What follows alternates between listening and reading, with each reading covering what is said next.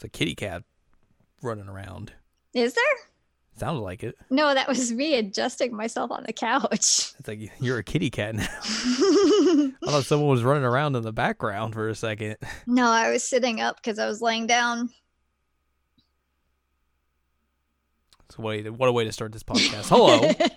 Confusing me with a kitty cat. It's true. Welcome to this week's episode of the Season Life Chocobo VA. It's a podcast where we have conversations about video games, anime, and manga. This is episode 172. I'm Jared, joined as always by Doc, Al, and Ladium. Hello. We're going to talk about some stuff today. We are. Because what else have you been doing lately? Probably not much. Yeah, probably not. So we're going to talk about stuff that we've been doing. And you can listen to it while you're also doing other stuff. Yay! That's how podcasts work. It is. We've been playing through some stuff recently. Mm-hmm. We're gonna talk about some of it today, and we'll talk about some of it next week. You know, just do some things. You've been diving deep into the Trails in the Sky stuff over the past month or so. Yeah. Probably multiple months now. So you're gonna talk about the second game in the series. Yeah, second chapter. And also the third. And the third. Which you had a heck of a time getting all set up. Yo! God, that sucked. But I did it. You did do it. So proud You of managed to myself. do it. I'm going to talk about that Animal Crossing. Animal Crossing. And That game Butts came out. Island. Came out last Friday. Or Butt Island. Butt Island, please get it right. There's Sorry. an umlaut over the U, so to get through censorship. Oh my god. It did just come out though. Yes. Man, people are saying that, like, this might be one of the best-selling Switch games of all time already. Do you think that, like, the COVID virus is affecting that? I think that helped, but also there was a lot of hype going into this game. There was a lot of hype, regardless. yes. So, and also, I've already been seeing the people who are like, I don't get this game. What's the appeal? After getting it, it's like, yep, knew this was coming. Yeah, this was not made for you, buddy. Yeah. Honestly, here's how you should describe Animal Crossing to people. It's a mobile game. Yeah. Because that's basically the trappings of an Animal Crossing game. It's what a lot of mobile games have become. It's a game you go into for a little bit, and then you get blocked by some stuff, and then you're like, okay, well, put this down, come back later maybe, or I'll come back tomorrow and play some more. That's the Animal Crossing loop. But like I think with this one they've added a lot more stuff to make it so like you're not going in for like 15 minutes and be like, oh, I can't do anything else. I shaked all my trees and sold all my stuff. Now what? So like the biggest thing they added in this one is that there's crafting. Okay. Which they've shown off in all of the trailers and everything. So like you can smack trees for wood, different kinds of wood. You can just find a bunch of stuff just in the environment to use as crafting supplies. And that means also like your tools have degradation. So your tools are no longer just like infinite use like they were in the old games. You are constantly making new tools. Even like if you have like the better kinds of tools, they will still run out and break and everything. So you have to go make new tools and all that sort of stuff. I don't love that mechanic. Mostly because like, obviously you know me, like I'm not a big fan of like weapon usability and degradation and all that sort of stuff. Right. But I feel like if they didn't have that in this, like just the entire gameplay would be broken in a way. Because like why would you have all this crafting stuff and then have all your tools be infinite? Wouldn't make a whole lot of sense. But it is, it is what it is. But like a lot of this is like you can craft a bunch of just like you can craft your tools, everything. You can craft basically like a ton of furniture. So like people will come up and be like, hey, I learned about this. You want to learn it too? And you're like, heck yeah, give me your recipe card. And then you learn it and you're like, oh, I can make this. I don't know. I can make a refrigerator now. Put it in my house. So that's the big key loop in the game now. You get a phone. Like a cell phone? A cell phone. It's a Nook phone. Oh my god. Tom Nook's in the cellular business now. Oh my god. So that holds a lot of like different usability as well. So like that's how you access like the camera for photo mode. That's also, this is how you like you redeem like your Nook miles, which is like a new form of currency that you can do for like basically doing things on the island. Like, oh, you planted fruit trees, you get a stamp, you get miles for it. And it's just like a bunch of like, little mini quests like that you get to do here and there. And then you can redeem those for like specific things that you can buy at this little terminal. So like you could buy new recipes, you could buy like hairstyles, and then there's some like bonus furniture and stuff like that you can buy as well. Also, this is how you buy like a ticket to like a specific island you can go to, which basically would like give you an opportunity to like go get new materials and stuff that may not be on your island. Which is fun. That does give you the option though of running into perhaps the most terrifying thing in this game, which is Tarantula Island. Ew. An island full of tarantulas. That's awful. That is awful, but apparently they sell for like a lot of money if you catch them. Yeah, but like that's like one of your biggest fears ever. And they'll come at you. They have no fear, and they'll beat you up. It's terrifying. So yeah, that's a thing you can do. But yeah, it's Animal Crossing. If you kind of know, if you played Animal Crossing, you know what to expect. You're shaking fruit, you're turning in fossils, turning in bugs and fish to the museum. You're fishing a lot. You're hitting trees. You're catching bugs, talking to your neighbors, making your house look all fancy or how fancy as you want it, paying off your loans, all that sort of stuff. It feels a lot easier in this game compared to the other ones, the last one I played was the 3DS one, and that was a long time ago. But it feels a lot easier in this one to like kind of like go hang out with friends and stuff, which is it's a fun little thing. Obviously, like that's an easy way for you to be like, oh, I need this kind of fruit. Who out there that I know has this fruit? Oh, I'm gonna go there. They're gonna give me this fruit, and I'm gonna go put it in the ground. I threw it on the ground.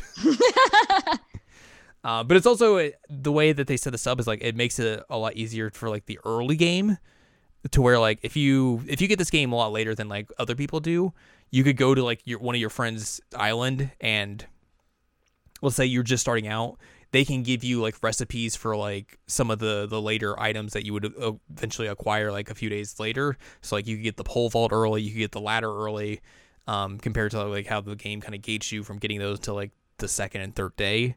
So like that would help you with like exploration of your island, and kind of get you more mobile compared to just how the game presents it as well. So like it's an interesting little thing that they kind of can let you do with that. And also like, you could be like, oh, I want this sort of thing. Let me get a friend that can make this for me. And then you'd be like, oh, here you go. Bam. Done. But yeah, it's Animal Crossing. It's what you'd expect. I made Butt Island. I gave you a tour of how you enter Butt Island. I'm so proud of you. And you get to see the weirdness that is Butt Island immediately, where it's like you come off of the airport, you walk off the pier, and like, there's some nice flowers. There's a sign that just welcomes. It says "Welcome to Butt Island." You're like, oh, this is nice. And then there's just like this weird rock that looks like a tombstone.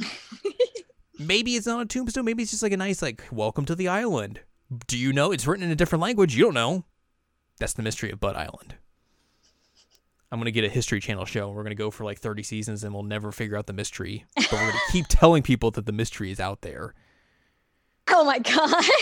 We're going to keep digging for that gold. God. God. My dad loved that show. My dad loves that show. Oh my God. And I always like see different episodes of it. It's like they're just doing the same thing over and over. Over and over. This has been going for like 5 seasons. When will the mystery be solved? Never. Never. That's the thing. But yeah, it's Animal Crossing. There's a lot of design tools, obviously, because that was a big thing in the previous ones. You can basically use like the Nintendo Switch Online mobile app, and use like use that to import designs into this game, which is mostly used for like the older designs from like the older games. Like you can grab QR codes from the older games and put them into here, or just like there's a website that like you can throw an image in there and it'll spit out a QR code that you can put into the game. So I have in my house a picture of the Mari face where she looks like the cat and she's stuck in the snow. Oh my God, good. There is a secret place on my island somewhere where you get to see the Chibiusa face. No, not that one. No. That one, yes. No. It's No. hidden on the island somewhere. If you find it, No. you'll know what's up. No. So that's there. No.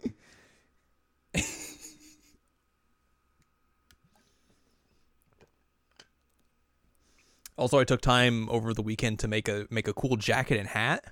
You did, and it looks great. I made the outfits from the first song from the Love Live Sunshine movie.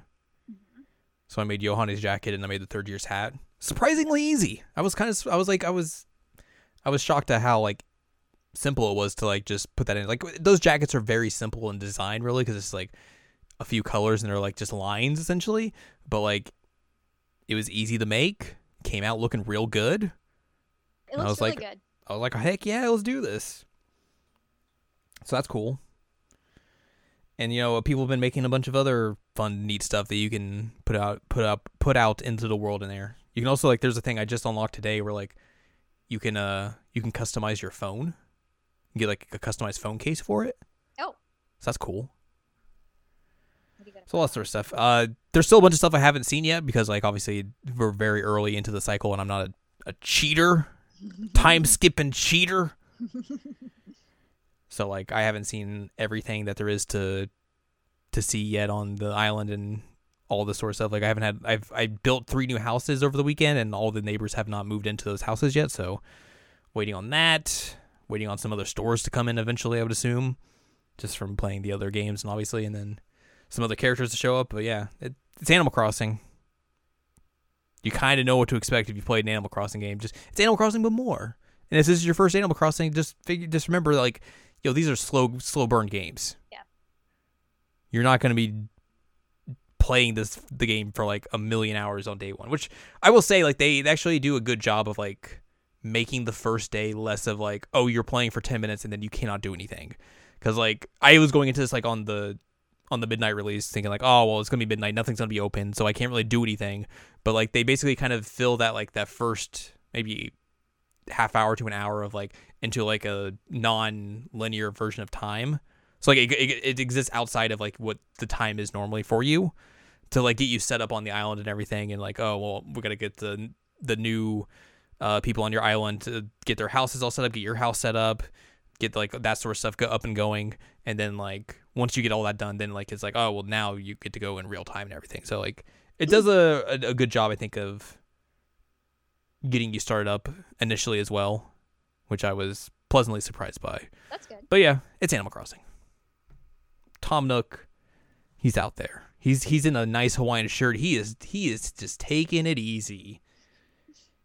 He's just enjoying himself. Meanwhile, I was telling, I forget, was I telling you? But basically, like, I became that meme. Put that mic closer to your mouth. The mic didn't move at all. There you go. You sounded far away. Oh, okay. I was saying that basically like the meme about Animal Crossing and Doom, that like I was the one who went and got Doom. Yep. So like that was definitely a thing. Mm-hmm. We'll talk about Doom here very shortly, but we will. Not today. Not today. No Doom for you today. I mean, there's a lot of Doom elsewhere, but no kidding.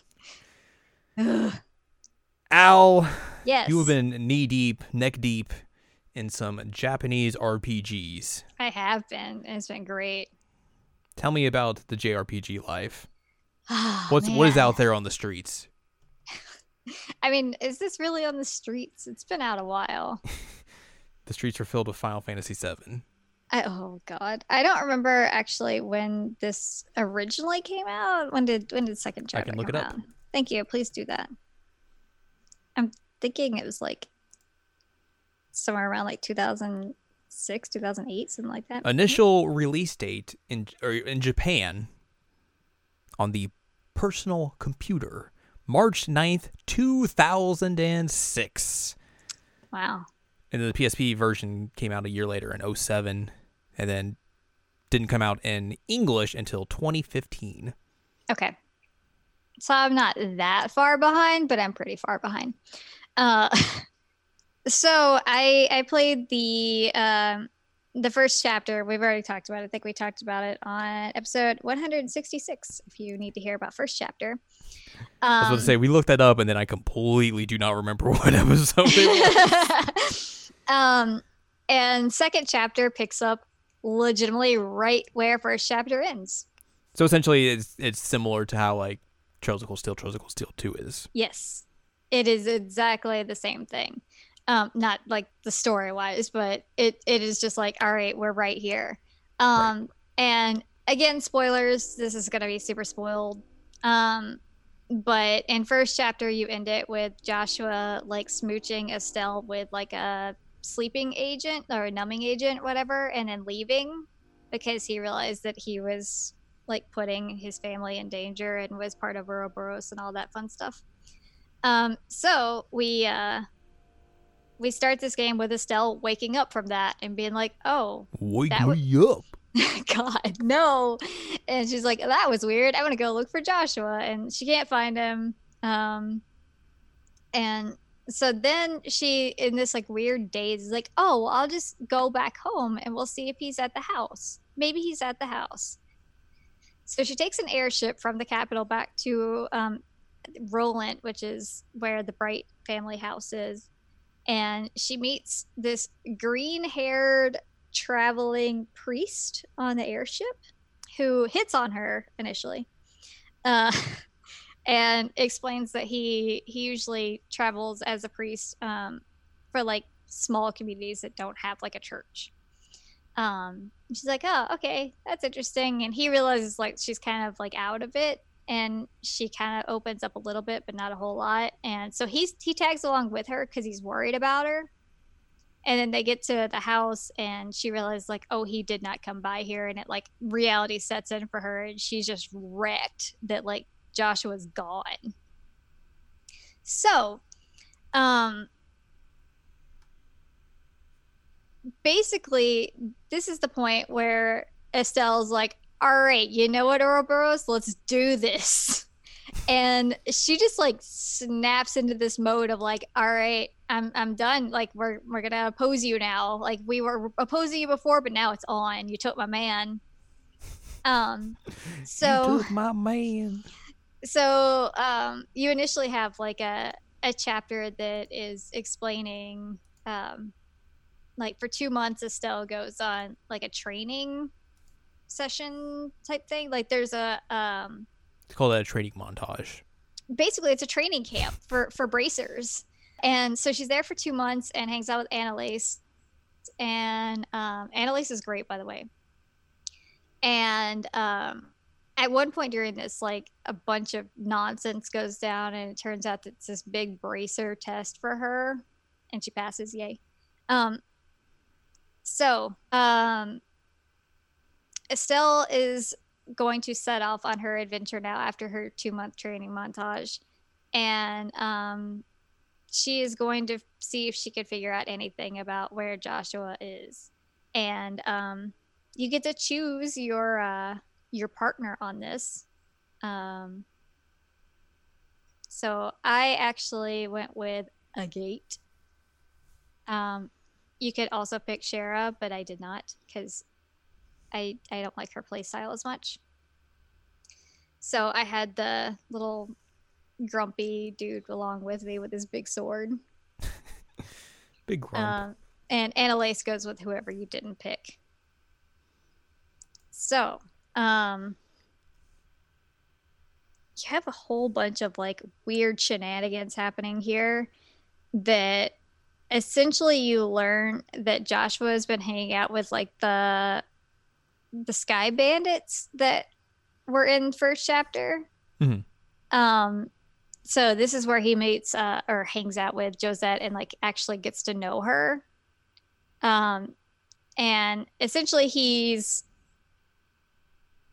being cold and kind of a butt to them, but like he's helping them and they're helping him, so it works out.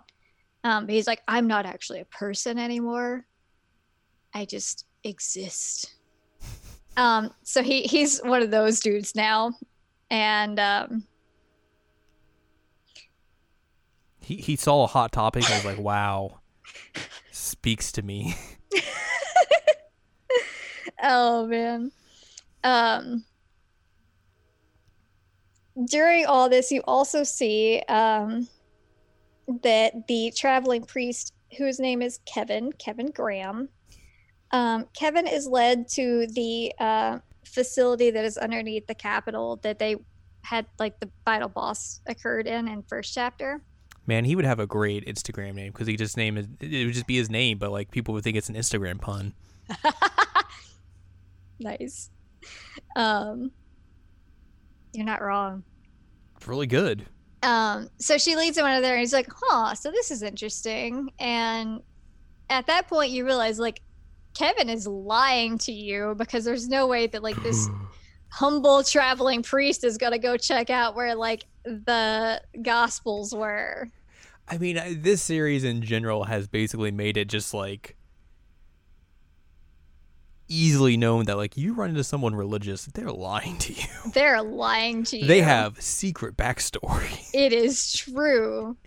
And very similar in a sense, but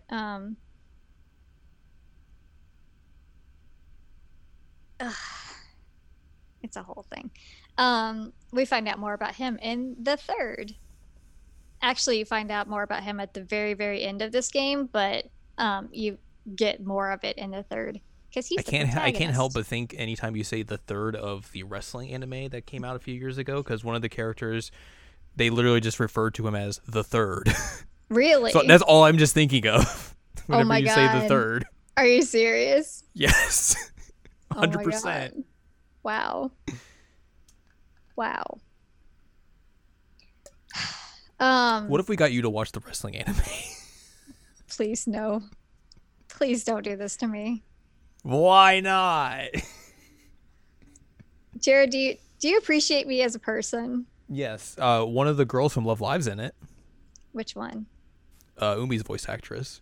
Which she married a wrestler, so it makes sense. Yeah, exactly. That's how they met, probably. Probably. God. They brought her in to do commentary a few times for the anime special matches they did. Really? Mm-hmm. They had her during one of the January 4th Tokyo Dome shows. She announced the actual wrestler version of the anime character to the ring. Oh my God. As she was dressed up as her character from the show. Anyway. Al's gonna watch wrestling. No. It will take a lot of convincing to get me to do that. It would be fun. Anyways, go ahead. Sorry. So anyway, our friend Agate and did they ever say his name in this game or in these games? No. Okay. I just call him Agate because it's funny. No, I know. I just didn't know if like they said it in these games or not as well. No, the only voice acting is during battles. Yeah. And like they don't yell names during battles. I'm Agate. I mean, they do have like closing lines, but again, like if you win the battle closing with them, lines. Fight me. So they hear that there is trouble in this town called Ruin. Big trouble in Little Ruin. Ruan. That there is an election for a new mayor. Because we had the mayor arrested in first chapter. Nice. Yep. And there is a lot of chaos. We meet up with Chloe again, who we have recently learned is the crown princess of the country. So that's the thing. Or she's debating whether she wants to accept that role. Do I want to do this? Yeah. So we hang out with her and we go into the town and there's just like chaos. Both groups like are fighting on the bridge in town. And how do you think this resolves itself? Very peacefully. Actually, yes, it does. See, I knew. Because as they're all arguing on the bridge and a fight is about to come out, you hear this music start playing. God. And a man just floats in on a tiny boat while playing his lute. and is basically talking about beauty and love and how people shouldn't fight. And everybody's like, all right, we're going home. Goodbye. So Olivier is back, and he is. You can't get rid of him. You can't. You cannot. Actually, you can get rid of him, but in this instance, no, you cannot. He's just like, all right, hello, and decides that he's going to join up against your wishes. You also, for one, see Kevin again. He is actually teaching Sunday school at one point. You also meet this girl from Crossbell named Ren. And Ren's like, she a cat? She's not. Oh. But she's like, hi, Estelle, I like you. Can we play? And Estelle's like, yeah, if I ever see you again, we'll play. Which, of course, get out of here. Of course means that we will definitely see her again. Because you don't just say, yeah, if I ever see you again. So the main plot of this section, though, is that people around the city keep seeing a ghost. And it dances. No, it's a gate. Nice. So they're able to go and talk to everybody and figure out what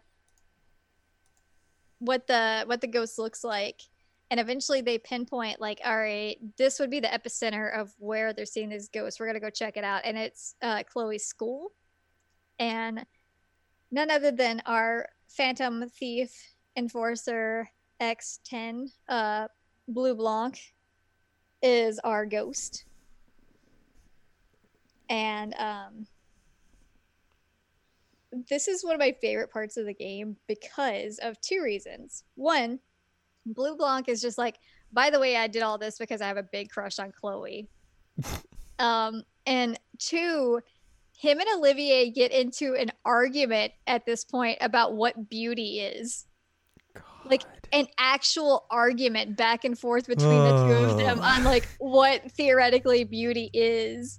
And it's just this giant dumb philosophical thing of what is beauty, and then they decided they're rivals in beauty now. And it's hilarious. That reminds me of one of the first big villain encounters in Naruto Shippuden. Did they also talk about beauty? No, but these two villains literally have an argument about what defines art. Oh my god. So pretty much the same. Wow. So he brings out an enemy for you to fight, and you get to fight it, and you win. Yay.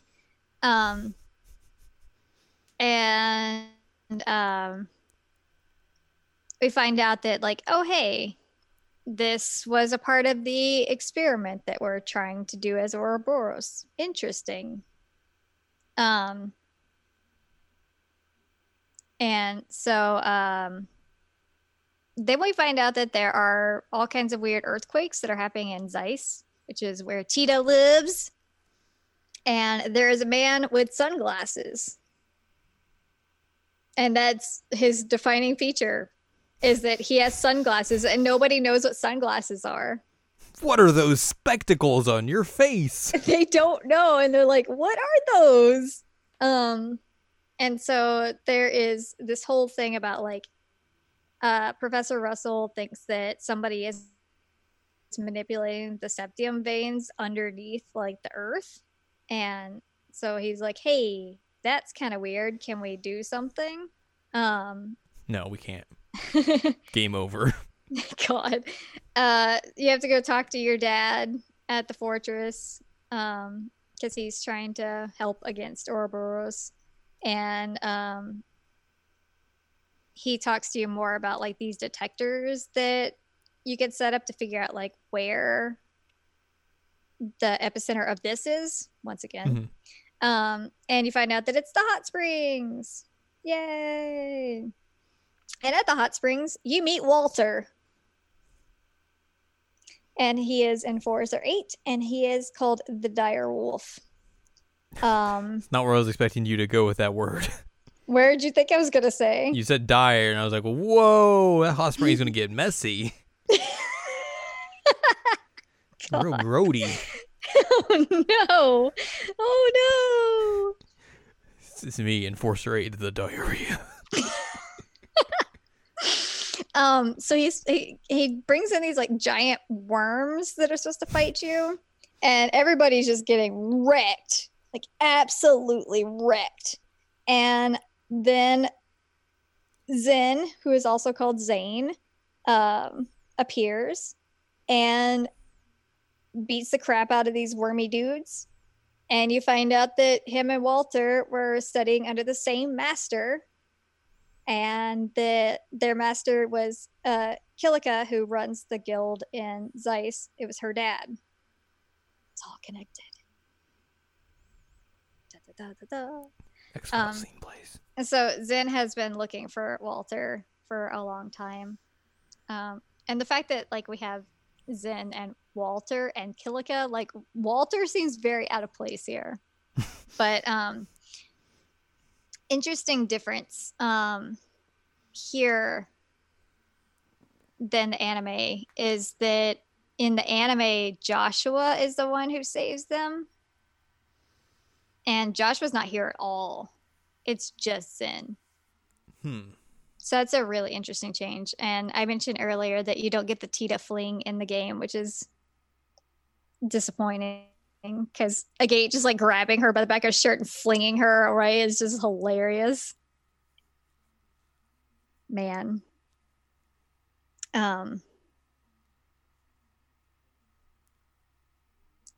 So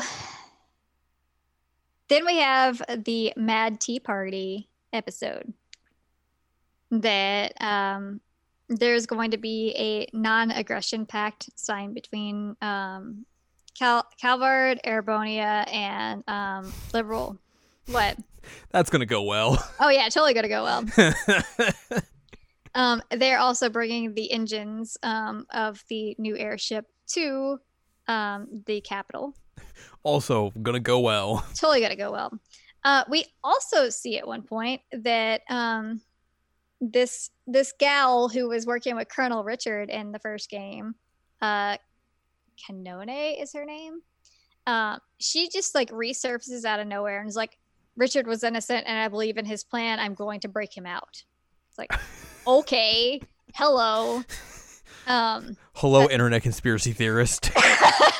Basically.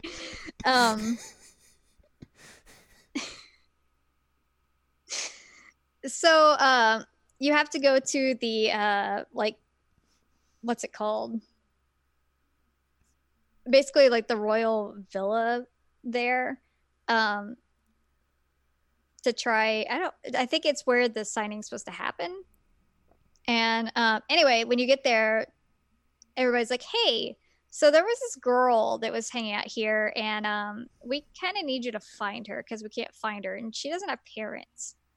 So that's a thing. So you decide that you're gonna play hide and seek with this girl and find her, and surprise, it's Ren. Nothing shady here at all. Nope. Her and Tita become like BFF immediately, which like Tita is 12 at this point, and so is Ren. So, you know, it makes sense. She's like, yeah, my parents, they're cross-bellion merchants, and I can't find them. Where did they go? So she just like tags along with you. You're gonna take her back to the Bracer branch thing so you could try and find her parents, while also trying to make sure that like nothing goes wrong at this treaty.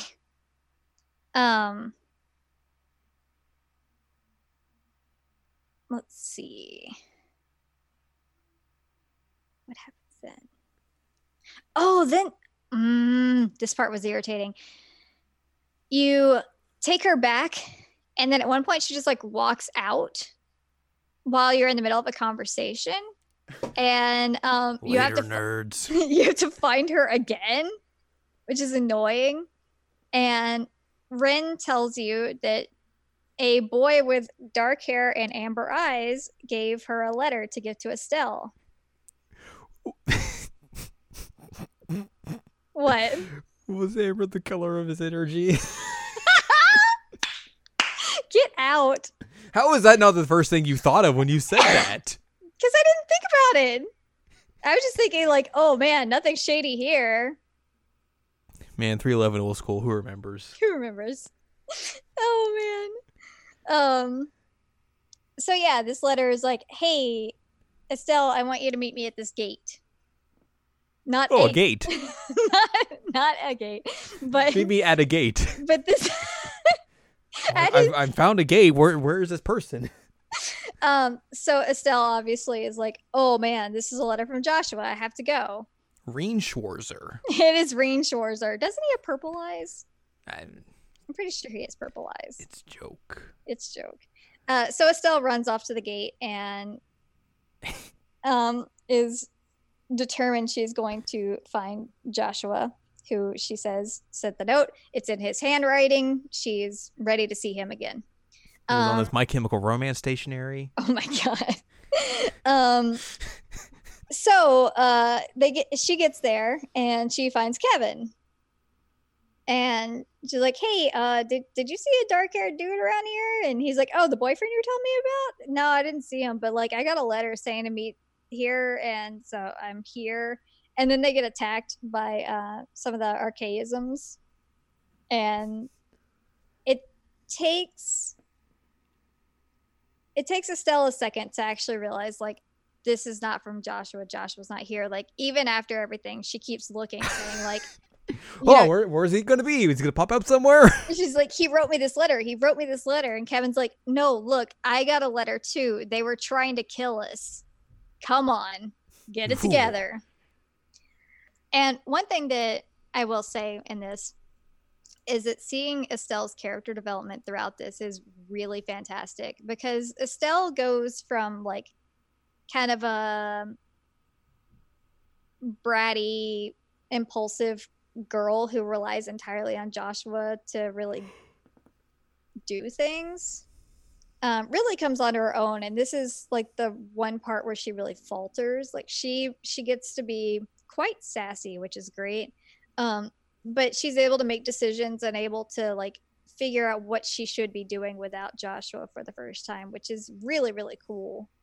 Her development is fantastic. Anyway, that said, the engines are missing, by the way. I'm shocked. Yeah. So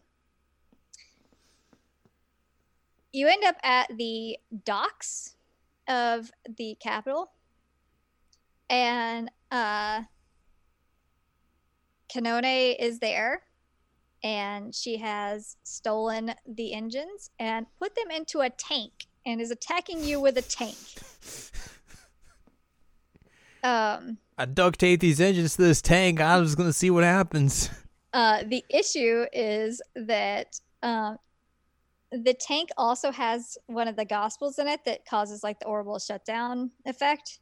So no one can really fight back against this tank, which is not great.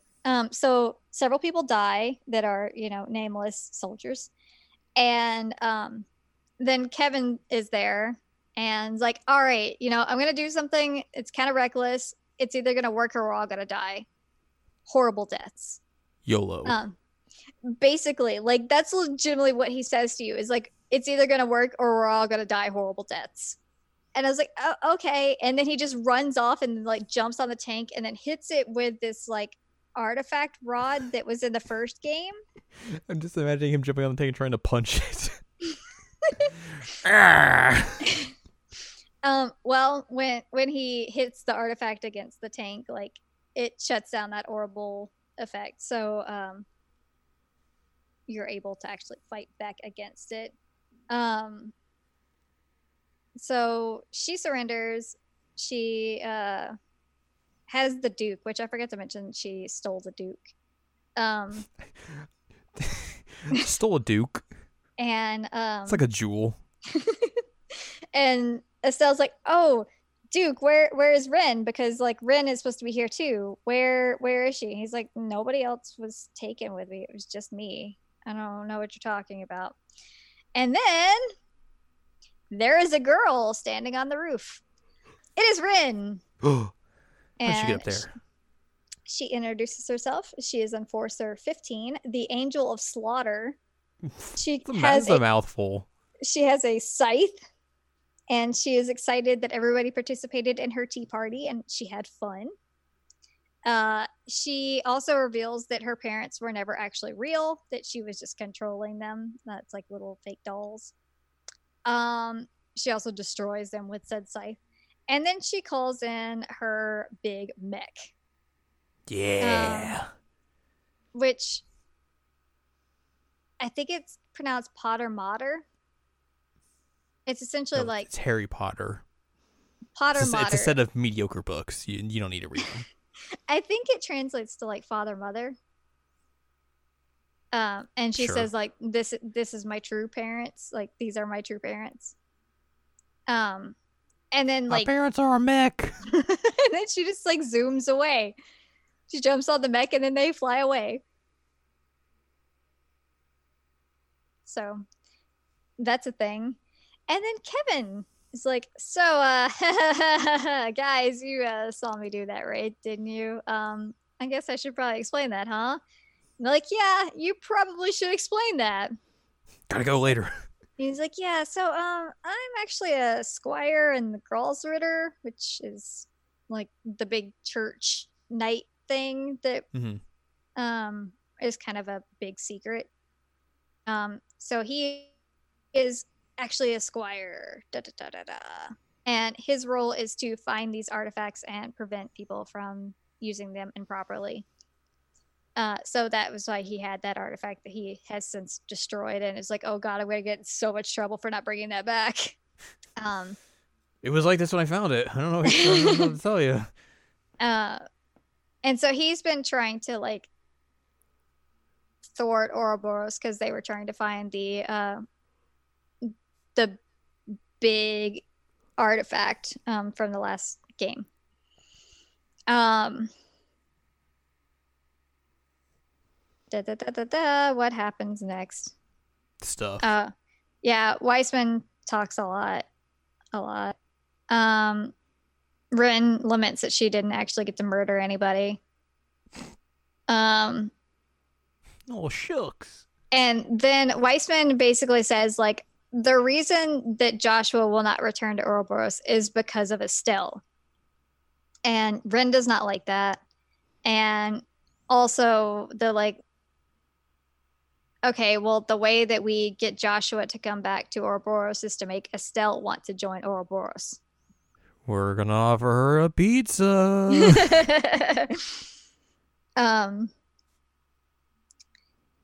So as the Estelle's team is like getting ready to leave, Dorothy, who is a photographer for the Liberal News, shows up and is like, hey, Estelle, can I talk to you in private? And she says yes. And she's like, hey, so I was on this mission and I took a picture and I really want you to see it, but like maybe keep it on the DL. And so she gives her this picture, and it's the Bobcat, which is the ship for the Sky Bandits, and Joshua is on the ship.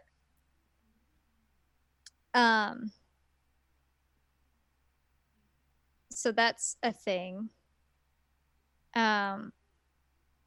You then get the second disc start, where you play as Joshua. You get a flashback of how they stole their ship back. And you get to fight Mueller. Yay. He's no Kurt Vander. He's not. So things that you learn from this. Joshua's still like an edgelord. Josette has a massive crush on him, like massive crush on him. And after you fight Mueller, he recognizes, he's like, that kid survived Hamel. I'm like, okay. And if I didn't already know what that was, I'd be like, oh, that's weird. But I already know what that is. What's that?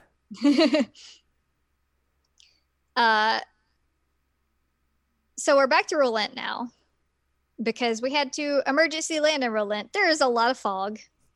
Roland.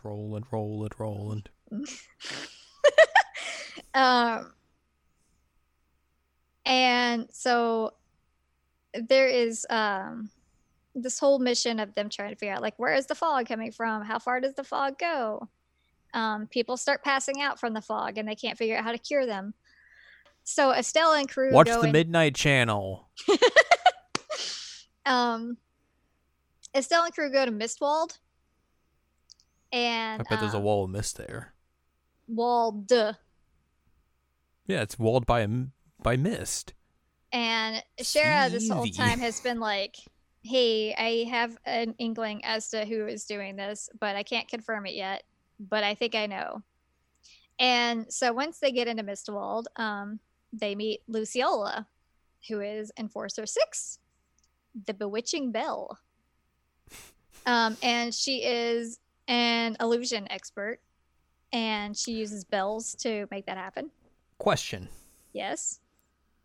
Do you think Ouroboros, the people in the Ouroboros, come up with their own nicknames, or are they assigned those nicknames? Oh, man. I hope they come up with their own. Can you imagine, like, this small child saying, like, you know what? I want to be the Angel of Slaughter. That sounds good. I want to be the Angel of Slaughter. Right? Angel of Slaughter. Like, what would you prefer? That they're assigned these and they have to live up to it? I like the idea they're coming up with them. Like, you have to be creative with it. Like, they get judged thoroughly on. It's like they come up with something and then they have to go to like a board, like a board of judges, and like they vote on whether or not you get to be called that. Yeah. So, like, they're like, I don't, nah. He'll come back to us with something better. You don't actually get to be an enforcer unless you come up with a name. Exactly. Like, that's how you become an enforcer. It's the final step. Come up with your nickname. The Bewitching Belle, we learn, is the adoptive sister of Shara. That they were in a traveling circus together in the Harvey troupe. And so Shara learned everything from Luciola. And the owner died, and they broke up, and Shara was kind of abandoned. So there ends up being like this big weird, it's like a flashback, but it's not. Basically, like, you go into this playable section that, like, you play as a kid, Estelle, and she's thinking like, oh man, my mom's alive, hi mom, what's up? She meets Shara when she was a kid, and you know, you keep going through like everyday life, and then eventually she finds a harmonica and starts playing it, and she eventually figures out like, oh, I can play the song that Joshua always plays, and that breaks her out of it. It's Piano Man. No, he's a harmonica. There's harmonica in that song. Oh my god.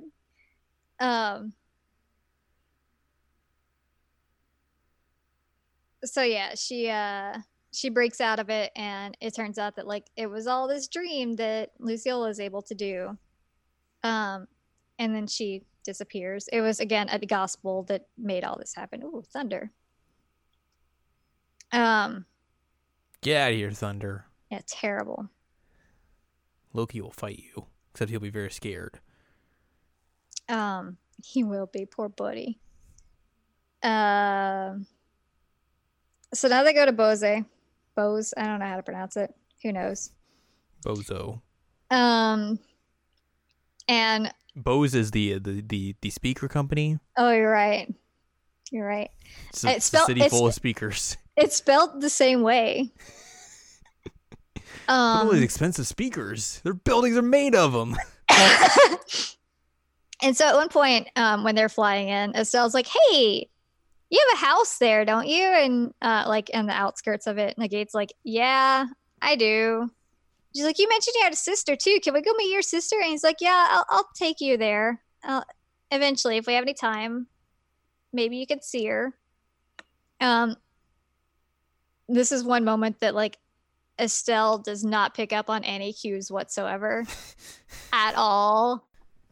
Because his wording is very specific and like how he's explaining this, but Estelle's like, cool, I look forward to meeting your sister. Estelle with big dumb ass energy here. Basically, yeah. Also, a dragon lands on the market and destroys it. All right. And who is riding the dragon is Lo, Enforcer number 2, the Blade Lord. Go to workshop that name. Yeah. That slipped through the cracks. He is actually Leonhard. And he's basically like, yeah, you can call me whatever you want, though. And see, it's bad naming if he's not committing to his nickname. Olivier's like, I'm gonna call you Lionheart then.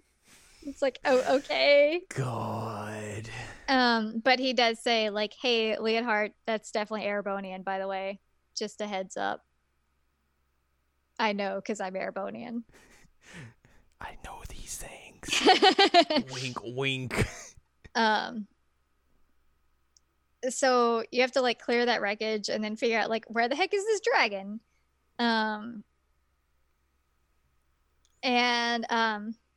The dragon actually goes and like sets all the crops of the place where Agate has his house is Ravenue, something like that. Anyway, Dragonbird ravioli. Dragonbird's all the crops, all of them, and Agate goes running. Hate vegetables. Agate runs off and leaves everybody, and is like, "I'm going to the mine. I'm going to take care of this. I'm going to confront that dragon." Everyone's like, by yourself. We'll give it a word." So he goes off by himself, and when they get to the town, the elder is like, "Oh yeah, Agate, like his sister died 10 years ago." What? And the 100 Days War thing, and he's like, "Yeah, by the way, that tombstone up there, that's hers. Like, Agate has a house, it's right there, but like he doesn't stay in it." Who could have seen this coming? Who could have seen it? Not Estelle. Definitely not Estelle. So eventually they get to the mine, and Lo has just like beaten the absolute out of Agate. Like, he is messed up. He broke that giant sword that he has. Like, it's crazy, and he's just like, all right, well, I guess I die now. Rip me. But Tita, being Tita, like gets between Agate and the dragon and Lo, and was like, nope, you have to kill me to kill him. You won't do it. I'm a kid. You won't do it. Nope. Basically. And she's like, he protects me. I have to protect him. Period. And so Lo is like, yeah, I don't want to have to hurt this kid. I don't do kids. I hope not. Not that way. And then the military arrives, and Lo's like, all right, cool, I'm leaving with this dragon. Goodbye. I don't need the military. Need my dragon power out. So Tita and Agate go to Agate's house, and she ends up like taking care of his injuries, and we learned like he wasn't there when Erebonia attacked, and so he blames himself because what happened with Misha is that Misha, being his little sister, Misha was working on this necklace for him. She actually tells him like, I'm gonna make you an accessory, and he's like, is this really something I can wear? Is this something I can pull off? Like, accessories kind of seem weird. And so she realizes like, oh no, the necklace is back at the house. I have to go get it. Runs off without Agate, and like Agate doesn't follow her, and the house just gets destroyed. She dies. So that's how she died. So, they come up with this like elaborate plan with the military of like, we're gonna use airships, and we're gonna shoot down the dragon, and we're gonna trap it. Agate and Tita do not make it because they are having their bonding moment and learning each other's backstories and all that jazz. And so eventually this plan does not work, basically. Shocked. The dragon like wakes up and is like, yo, now I'm mad. Flies off. And then Agate and Tita show up, and Agate's like, yeah, hey, I have a new sword. Like, the professor gave me this sword that can break gospels. That's pretty cool, right? So we find the dragon in the lair in the mountains, and we defeat him. And Agate like has to hit the gospel on his forehead to free him. And it turns out he's like this massively old dragon who has been like watching over the continent for ages, and is like, yeah, there's only other one person who's helped me, and thanks for helping me this time. And he gives them money in order to like repair everything that he broke. He also says the Professor Weissman was one controlling him. So he just like goes away. Although he does say like Estelle, he says something to Estelle that basically implies like the last person that he ever talked to was Cassius Bright, her dad, when he was learning the way of the sword. While you were off adventuring, I was learning the blade. We get a cute scene with Agate and Tita going to pay their respects to Misha, bring flowers. And then General Morgan shows up and is like, I'm also here to bring flowers. Hello. And then Lo shows up and they're like, do we have to fight you right now? Because we really don't want to have to fight you. We're kind of in the middle of something. He's like, no, I'm just here bringing flowers too. I'm very respectful, please. I couldn't do anything. Morgan basically was like, yeah, I wasn't able to save anybody in this town during the war. And then Lo was saying that like they both lost people in the war that they love. And Lo was just like, all right, now I'm leaving. Goodbye. But he does say Hamel at one point, and they're like, where is that? That's weird. That'll never come up again. No, never ever. So then we go to Joshua, who has this crazy plan that actually works, and that he is going to drop off of the Bobcat onto the big red ship, the Glorious, in order to try and take down Ouroboros' gunship. And she's like, what the heck are you doing? But he does it.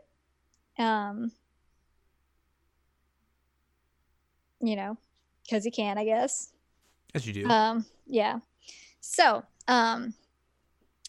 the rest of the group, while this is happening, they're taking a break because everything's great. And they're at the lake with Kevin. And Kurt appears, which Kurt's one of the racer dudes, and is like completely messed up, like super, super messed up. He comes floating in on a boat and basically is like, hey, so I found out where the Ouroboros base is here. And the rest of my dudes are all captured. Please go save them. So they go and infiltrate the base. And they're able to find like all the bracer people and free them. Kevin does this like really painful technique to undo the brainwashing. And eventually at the top, there's like Joshua there, and so Estelle obviously goes running off and then gets blocked from the rest of the party. And turns out he's just a doll version of Joshua. Got him. But Weissman from Ouroboros takes off with Estelle. So Estelle is now on the Glorious, the big red ship. And Ren shows up and is like, hey, welcome to Ouroboros' base. Welcome. Hope you have a good time here. Drinks are on the left. Yeah. She takes Estelle to the sanctuary to talk to Weissman, who is playing a pipe organ. Good. And is basically, yeah, so I knew that this would happen. I planned it all. Also join Ouroboros, please. You have the skills. I want you to be here. Josh will come back. It'd be great. Estelle basically like gives him the finger and is like, yeah, no thanks. And all the other enforcers just show up. and they take Estelle back to her room and lock her in. Um, and essentially, Lo at one point is like, "You lack the darkness in you to be a member of Ouroboros." Just funny. So this is where we learn Joshua's backstory. Yay! Estelle asks how like they're connected, because obviously they are. And we learned that Joshua and Joshua's sister Karen lived in Hamel. Who's surprised? Me, I'm Which very is surprised. in Erebonia. Never been And there. nope, Hamel was attacked by Jaegers, and Karen was about to be assaulted after she had been shot. And Joshua finds a gun and shoots the dude in the face. And that's the first time Joshua actually like killed a man. And so Joshua kind of gets like blanked after that. He can't really do anything. And Lo shows up and is like, "Oh no, this was my girlfriend. This sucks." And then the story was all covered up, as we know. It was all covered up to start a war. Mm-hmm. So now we know his backstory. Estelle actually does like one of the most genius things I think I've ever seen in a game to break out. Like, usually you have like really ridiculous ways that people break out of being confined in some way, but like this is probably one of the peak ones that I've seen. Estelle's like, "All right, I gotta figure this out. I'm gonna figure out what to do." So she breaks the window of this airship and climbs out and is holding on to it. And then like when the guards outside come in from hearing the glass shatter, and they're like, "Oh my god, how'd she get out? She jumped. She had to have jumped. Like, no one can survive that. She's not alive." And then she just like jumps in and kicks them. Is like, "Goodbye." It was great. So then you have to go through the Glorious, and like eventually you get to the deck of it because she gets lost, and you have to fight this like complete joke of a character named Gilbert. But in the middle of this fight, Joshua appears. If you remember, he was on the ship. He was trying to blow up the ship. So there are some options that Lo gives when they're found, and Joshua basically says like, "Yeah, no, I don't like any of your options. By the way, I set explosives on the ship."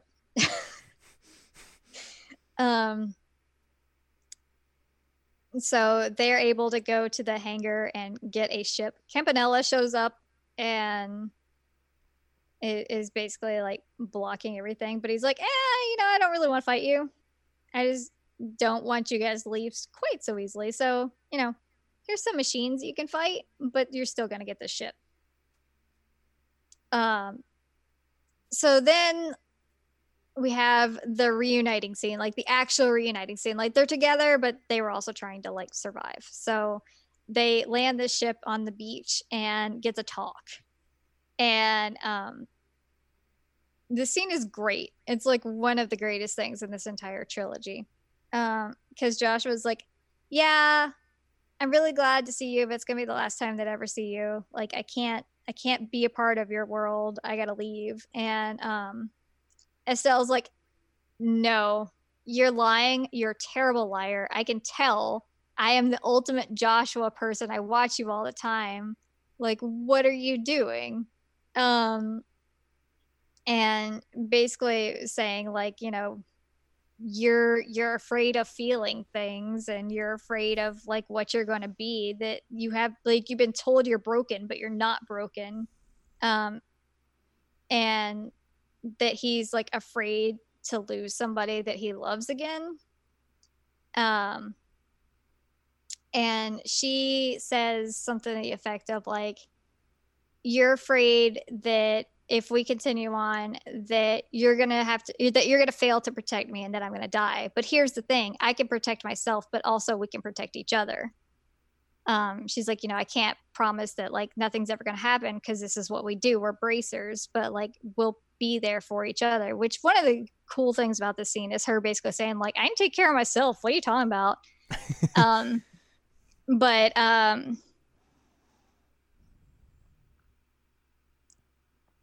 Joshua just like starts crying a lot, which is also great. And Estelle just hugs him from behind and they suplexes him. Yes. And he decides that he will stay. Josette shows up at one point. It was like,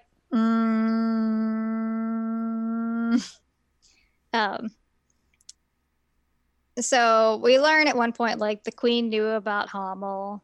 She feels bad. She apologizes to Joshua and sorry like, about that. And he's like, yeah, there's not really a whole lot you could do. And there is this whole thing that happens that like the 4 towers in the country just start going completely ape, and they have to fight all the enforcers that they've met so far at the top. So the end game. No. But one of them is interesting because we learned that Kilika and Walter used to be lovers. Also, he killed his master. We also learned from Luciola that the leader of the troop that they were in did not fall off a cliff by accident, that she actually killed him. She pushed him off because she confessed that she was in love with him, and he's like, yeah. So she killed him. Yeah. Yep. Not very nice. Then we have Ren, and Estelle tries to talk to her and it's like, you don't need to do this. There's no reason for you to be an Ouroboros. Like you're a kid. You should act like a kid. Like you're not like this. And Ren decides like, yeah, I kind of am. And I'm mad that Joshua won't come back to us because I have an affinity for Joshua. So I'm going to fight you. I'm really going to hate you, Estelle. Also, here's my robot, my mech.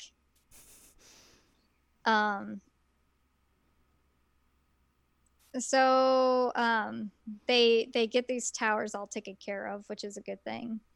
And they get these like crystals throughout it that have data, but the data is really, really corrupted. And then Weissman like comes in and is like, hey guys, what's up? I've hacked into your systems. How you doing? And because of the towers, this like giant arc of a floating city appears and causes like nationwide Ouroboros shutdown phenomenon. Nobody can do anything. Also, the airship barely lands safely because it's a mess. The Bobcat does not land as safely. So it's chaotic, which chapter 8 is literally called Land of Chaos, by the way. And it's really a whole lot of like cleaning up kind of stuff. You're just going around the country figuring out like what's going on. It's a mess. It's a huge mess. I'm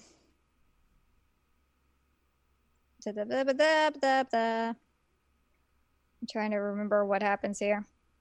Stuff. Yeah, basically. They decided they're going to storm the castle, basically. Ouroboros is. And they kill a bunch of people, as you do.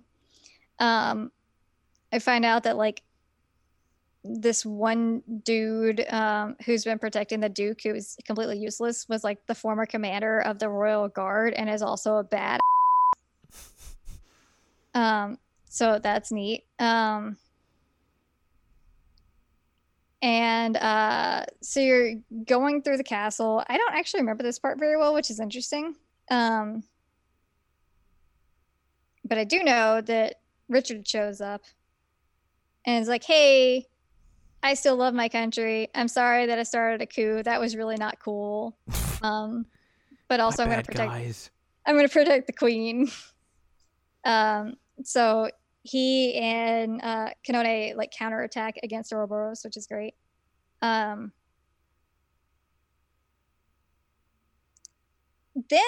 they find out that there are steam powered tanks coming at Haken Gate. They are led by Zexvander, and he is accompanied by Mueller, Vander, and the Prince of Erebonia, Olivert. And Estelle's like, Olivier, what the heck are you doing there? He's like, I don't know what you're talking about. Like, you're getting my name completely wrong. And he basically says, like, you're Cassius's daughter, right? I think that's who you are. We may have met before. Wink, wink. So they end up setting up this deal basically where like Erebonia won't try and take over and fix this thing as long as like liberals given the chance to try and investigate the arc and fix it. But also the prince has to investigate it too to make sure that it's not a threat to Erebonia. Interesting. Also there's a whole bunch of like wink wink nudge nudge stuff with Cassius Bright at this point with Olivier. And then like once the tanks go away, Oliver's like, okay, good. I can be normal again. Hi everybody. Which is hilarious. He's like, yeah, everybody's having some issues and we're kind of concerned about this. Like, this is a big deal. Maybe we should do something about this. So I forget how they actually made everything working. The professor ends up making like a small thing that goes in the ship that is able to nullify the like orbital shutdown phenomenon so they can use the ship. So they fly it up to the floating city and they're going to take it down. They do kind of like crash land a little bit on the city, a little bit. It's huge and it's ancient, and they also found out like, oh hey, these people are all the people who like we came from. The person who was trying to shut down the big part of this arc was actually Chloe's ancestor, so one of the first like royal family members.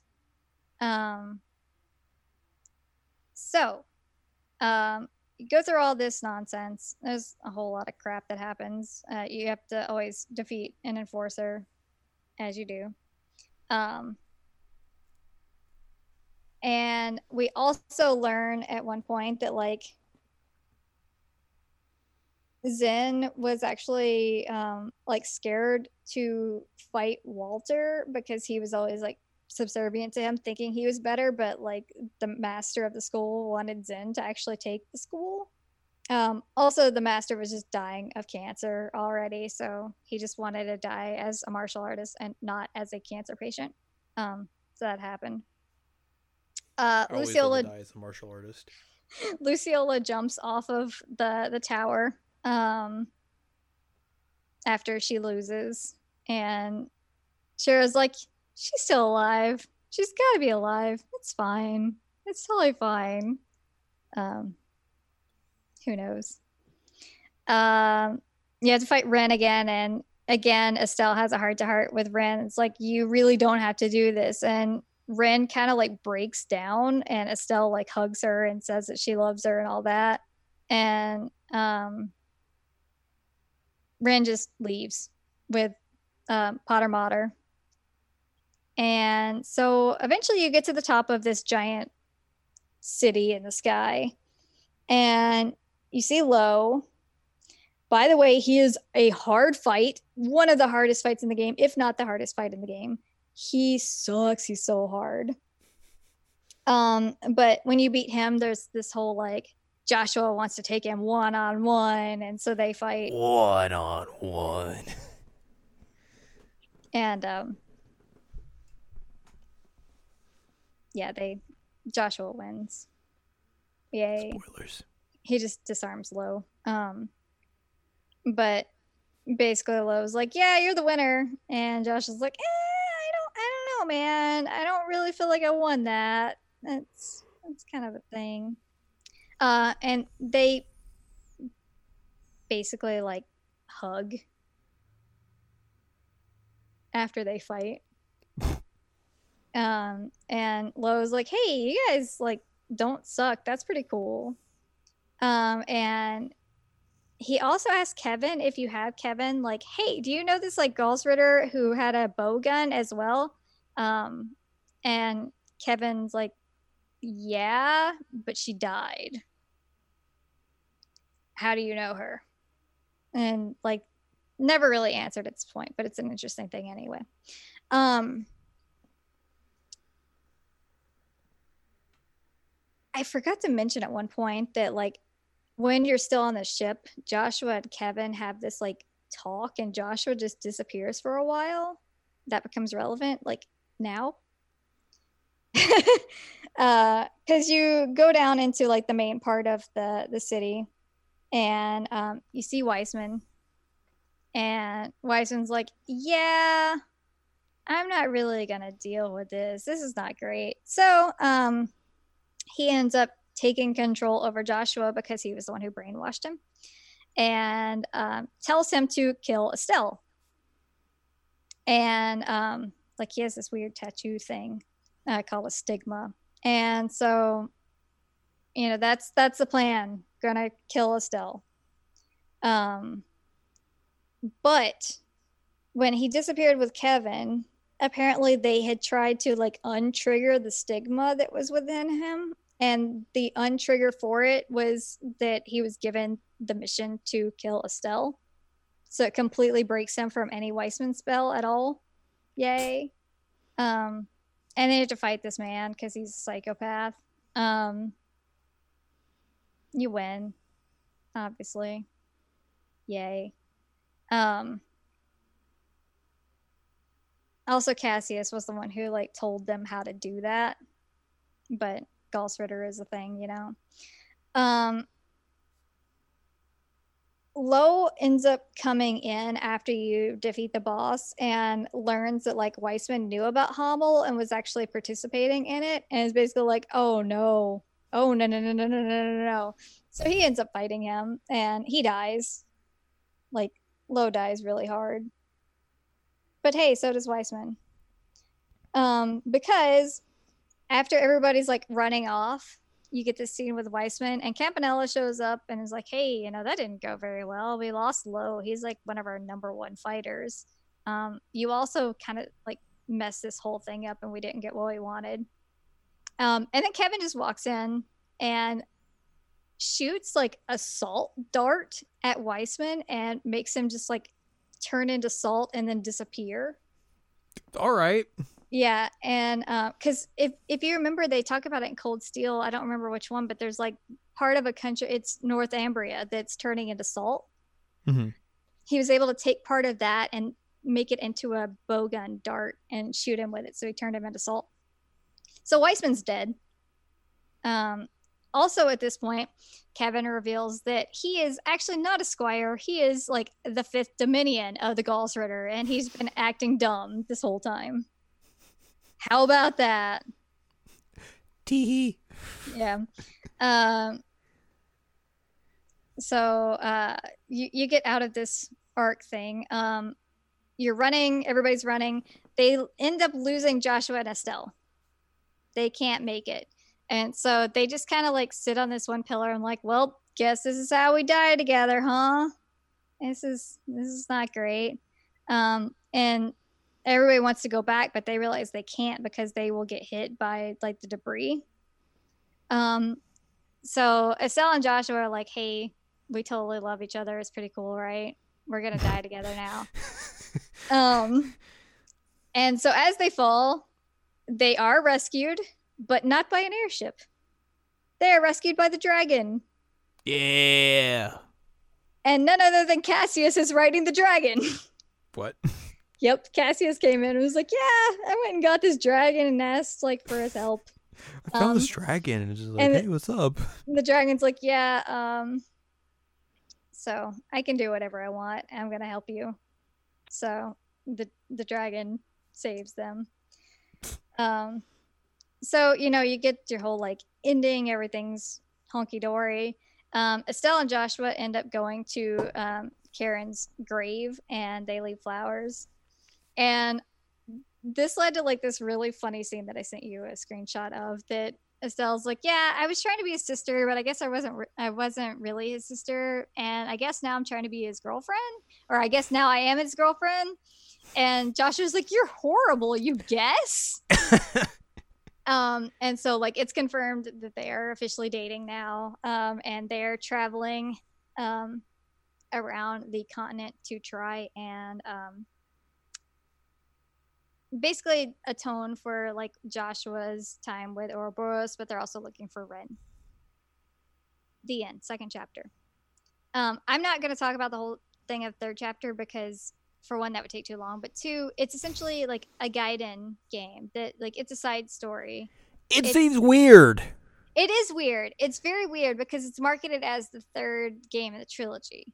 But like everything you've shown me of it is just like weird screenshots and then you playing mini games. It is. It's so that's what it is. Like I said, Kevin is the protagonist of this. Kevin and Reese, who is his squire.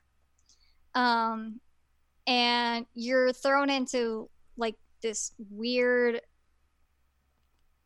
cube world, essentially. That's like this false world that has all these doors in it. And there are like star Persona doors. 3. Basically, yeah. I mean, it is. It's like a dungeon crawler type game. But you have star, sun, and moon doors that give you like side stories depending on like it'll say, "Hey, bring me this type of character." You bring them, and you get a story.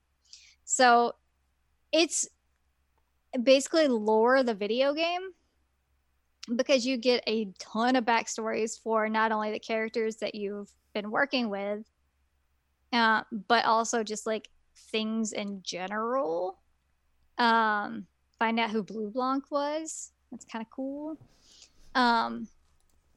Also, you find out that like Tita's mother hates Agate like with all of her being, which is really creepy.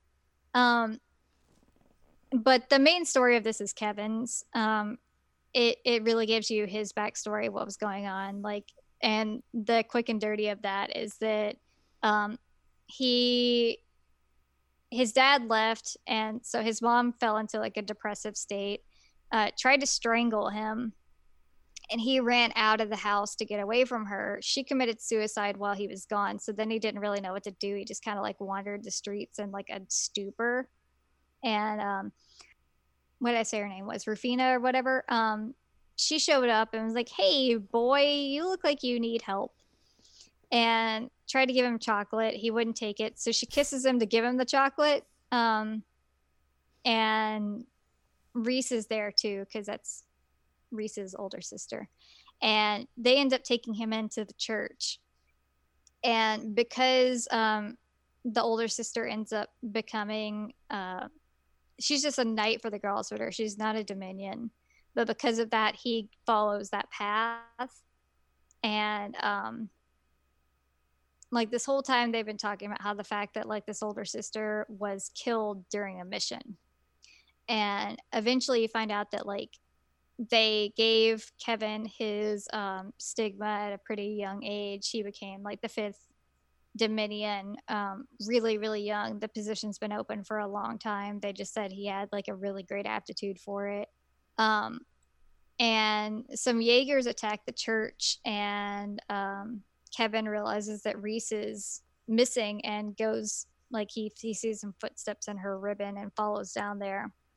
And this Jaeger is going to do things to Reese, who is a child, by the way. And so Kevin loses his, understandably, but he loses control of his stigma and ends up killing the Jaeger, but then can't control it and is about to kill Reese too. And so I think her name's, I don't remember her name. Anyway, the older sister steps in, ends up getting like super speared by his stigma and gets him back under control by hugging him while she's like speared to death. So Reese never realized that Kevin was the one who killed her sister. And this whole thing is that when the ark came down, the Oriole or whatever it's called, the big gospel that was controlling it, essentially like grassed onto whoever had the most tragic backstory is how they basically put it. And so it ended up being Kevin. And so this entire thing was set up basically to like punish Kevin, because that's what he wanted. He felt like he needed to be punished. And so he always took like the hardest missions as a girl spitter because he wanted to die. And he was the heretic hunter. And Reese is like, you're an idiot. Like, I'm not mad at you that you killed my sister. Like, you couldn't help it. And like, we're here now. And there's no way I'm going to let you sit here and like drown yourself in this self-pity nonsense. Like, let's get the heck out of here. Also, they fall into hell at one point, or the version of hell that the home for infinite losers. Legend, the Trails and the blah, blah, blah groups. It's called Genna. They meet Weissman there. They defeat him again. Because he basically was like, hey, Kevin, I can give you what you want. And he's like, no, I don't think you can. Also, I need you to get out of the way so I can get out of hell. That'd be cool. But throughout hell, you actually have to meet some of the people that Kevin has killed as a girl sorter along the way. Like one of them is a boy who turned into like a flesh-eating monster.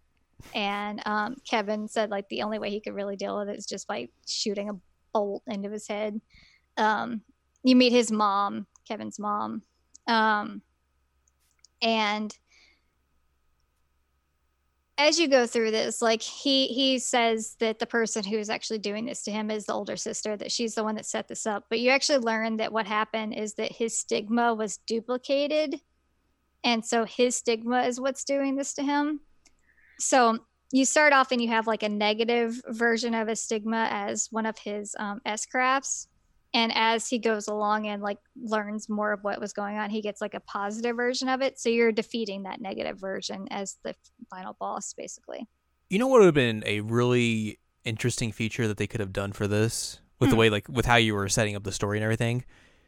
Basically ape that one system from Shadow Hearts. Yeah.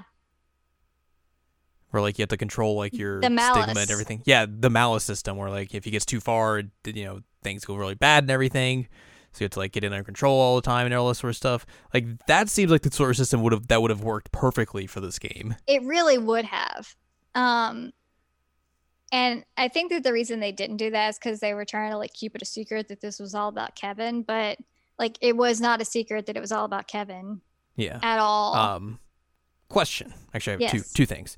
All right. Interesting thing about this game is that it was literally released in English 3 years ago. Yes. So it's very new to U.S. markets, but it was released early, like 10 years prior in Japan in 2007 initially. Mm-hmm. But my main question is, considering you've played through this and you talked about how it's a lot of basically just like a big side story and a lot of lore and everything. Yeah. Did they hinder themselves by naming this the third? I think that the issue with this is that first chapter and second chapter felt very complete. Right. And it's very overarching, like connected stories. I think that the reason they named it the third is because it has the same characters, but I don't think that they should have called it the third because it's not actually continuing that story at all. Right. And also just like, hey, this is a good marketing ploy to get people to buy this. Yeah, definitely that. And I mean, like, you do find out what some of the characters have been up to since second chapter because it's like 6 months after. But it's not necessarily like this is the continuation of that story. It's not. I mean, it's like you're not visiting any of those towns. You're not doing anything that like you normally do in the games. You're literally just in this trapped environment with Kevin. This sounds more like the Persona 3 answer Yes, it is. It is the Persona 3 to the Persona answer. 3. It is the equivalent of that, yes. It's also they- the hardest of them all. So There it you go. There you go. It fits. That's the best way I could have ever like you're genius. Thank you. Well, that's putting it too far.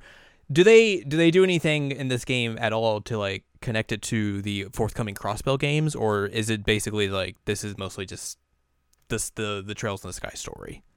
Well, they don't connect it to the Crossbell games, but they do talk about they have an entire section about the Phantasmal Blaze plan. Right, yes. Which is so more you could more say this is connecting to Cold Steel, but even though those games were way far off from coming out. Way far off from it, but you learn a lot more about like you also have this entire section with Olivier Olivert actually having to deal with Osborn. And like you start learning about their struggle and how like he's going against Osborn's wishes, and Osborn's like, yeah, you know, you're an idiot, what do you think you're doing? Which is interesting that they would set this up now compared to like, you know, maybe do it a little bit later on or in a different game, considering like wild the Crossbell or the Cold Steel games weren't coming out for like what, another like 5 or 6 years. Yeah, because you said this was 2007. I don't remember when the first Cold Steel came out. I can see real quick. Cold Steel 1 comes out in 2013. Wow. So another 6 years. Yeah. But it sets up more of those than anything else. Like there might be some hints to Crossbell in there. I don't know. Because I obviously have not played those games. Right. But there are several hints in there about Cold Steel and what's going on there. And it was actually really interesting for me. That's deep foreshadowing. It really is. It's really deep foreshadowing. And there's like this entire subsection that's just Mueller and Olivier just discussing like how to go against their government. It's crazy. It's so cool though. Like you learn a lot about these characters that you wouldn't know previously, and like you set up a lot of what happens with like Tita in 3 in this game. So but it's the answer. That's what it is. Because Kevin is like this big mysterious character in 2 that like at the very end you get a reveal on who the heck he actually is, and then this is like his story with some side stories from the other characters sprinkled in. And basically like anybody who was somebody that you may have even potentially wanted to play as, and this is here. Except for Cassius, you can't play as him. You have to fight him as a boss. He's hard. And you have to play poker. Oh my god, I was so mad. I was so mad. Yeah, the mini games, it was like poker. I couldn't do the fishing. I was so upset about that. I couldn't actually get. Well, you were playing this game in a weird way. So like I was. It was very finicky. Because this is a PC only release in English, even though it did come out on PS3, Vita, and PSP in Japan. But you had to do some backdoor weird shenanigans to get this to play for you. I have a Mac. Yeah, so that could be a reason why the fishing was weird for you and all that. But also like you said, there's poker, there's fishing, there's blackjack, there's a trivia game. There's a shooting game. Like it's you have just to shoot weird as Josette on the Bobcat. It's very, very odd. There are a few like mini game doors. Like tonally, this game just seems all over the place. It is. And I don't know how I feel about that. Like as an outsider looking in, it just seems like very bizarre. I do think that bizarre is a good way to put this, because it is hard to focus on it as Kevin's story when like you have so many of these side stories. So it's basically like mini epilogues for everybody. But like we have Olivier potentially like proposing to Shara. I'm not 100% sure on that, but like it sounded that way. It was very What odd. if What they if? named this Trails in the Sky Another Story, so it could be The Legend of Heroes? But actually, that would actually be a really It's a good way to title, name it. though. It's a really good title, and it fits actually what this is. Because this is not the third game in the trilogy. It's not. There's not 3 games in this. It's 2 games and a side story. Yeah, that's what it is. Mhm.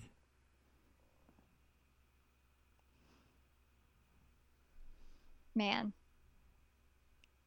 That said, I ended up liking Kevin way more than I thought that I would. It makes a whole lot of sense why people like very much like recommend that if you like Trails of Cold Steel, you need to go play Trails in the Sky, especially with the way this game is. Yeah. In particular, of how much it sets up for those games later on. Mm-hmm. So it's interesting. I really liked this trilogy, or 2 games and a side story. This duology and the side story. Yeah, I mean, the story was great. The characters were great. I really enjoyed it. And I was glad to get more of this universe because I have fallen so hard into it. Mm-hmm. It's insane. Very briefly, Very briefly. because we are running long. Yes, I know. Differences between the anime and game. Outside of the stuff you've already mentioned. Yeah, Joshua helps. There is a scene in the hot springs that is an optional quest in the game that becomes like an actual thing that happens here. Mm-hmm. With the reveal of Joshua's backstory, it's told in a different place on the ship, which is not really all that important, but it is told in a different place. The first fight with Blue Blanc goes down outside the old schoolhouse at that school rather than inside of it. But really, like, the changes are pretty minor. The biggest one is that Joshua shows up way more than he does until the end of the 2nd chapter. And so more or less, is like this is just a good companion piece rather than like it being the way to get this story. Yeah, correct. And it doesn't get the ending at all, really. It basically ends at like where they reunite. Ah, interesting. Don't want to show off too much. Which one thing that is cute that I will end with is when they do reunite, Estelle's like, so by the way, Buster, you owe me a kiss because that was my first kiss and you stole it by drugging me and that was not cool. So you better pay up, buddy. And I was like, okay, that's an interesting way to ask him to kiss you, but they do. They kiss. It's cute. But she's just like, all right, Buster. Oh, Estelle, her character development's amazing. She does also say she's gonna go fight for her man at the end. So you're very much looking forward to them showing back up. Yes, very much. Which I assume is going to be real interesting for you. Like at some point we'll probably see these through, but to see how like from how you left those characters off to where they will be now when they show up and they'll be like much older and everything. So right. Well, they're the same age as the Cold Steel people, because they're like 20, 21, something like that, which is what Reen is. So it'll be interesting to see what they've been up to, what their personalities are like and all that jazz. Yeah. Anyway, sorry I ran long. Nah, you're good. You're fine, buddy. Yay. But that's going to do it for that's going to do it for our episode. So if you'd like more from us, go to seasonlanguagecheckup.com or sac.cool, where you can find past episodes of this podcast and other podcasts like Season Language Checkup and Jared and Now Watch. You can also find columns and reviews on the side as well. If you like more from Ann Ladium, go to annladium.com. She's got columns and reviews. Follow us on Twitter, twitter.com/animecheckup. And you can support us on Patreon, patreon.com/SACOVA. Buy us a slice of pizza and get access to early versions of the podcast, unedited and all that sort of stuff. Fun times indeed. Next week, we're probably going to talk about some Doom. Probably. Also, I just did the math and I put in like 170 hours across these 3. which is a low. Yeah, because that's basically what I put into 3. That's a single playthrough of a game. Yeah. The other ones. Yeah. But yeah, we're gonna talk about some Doom.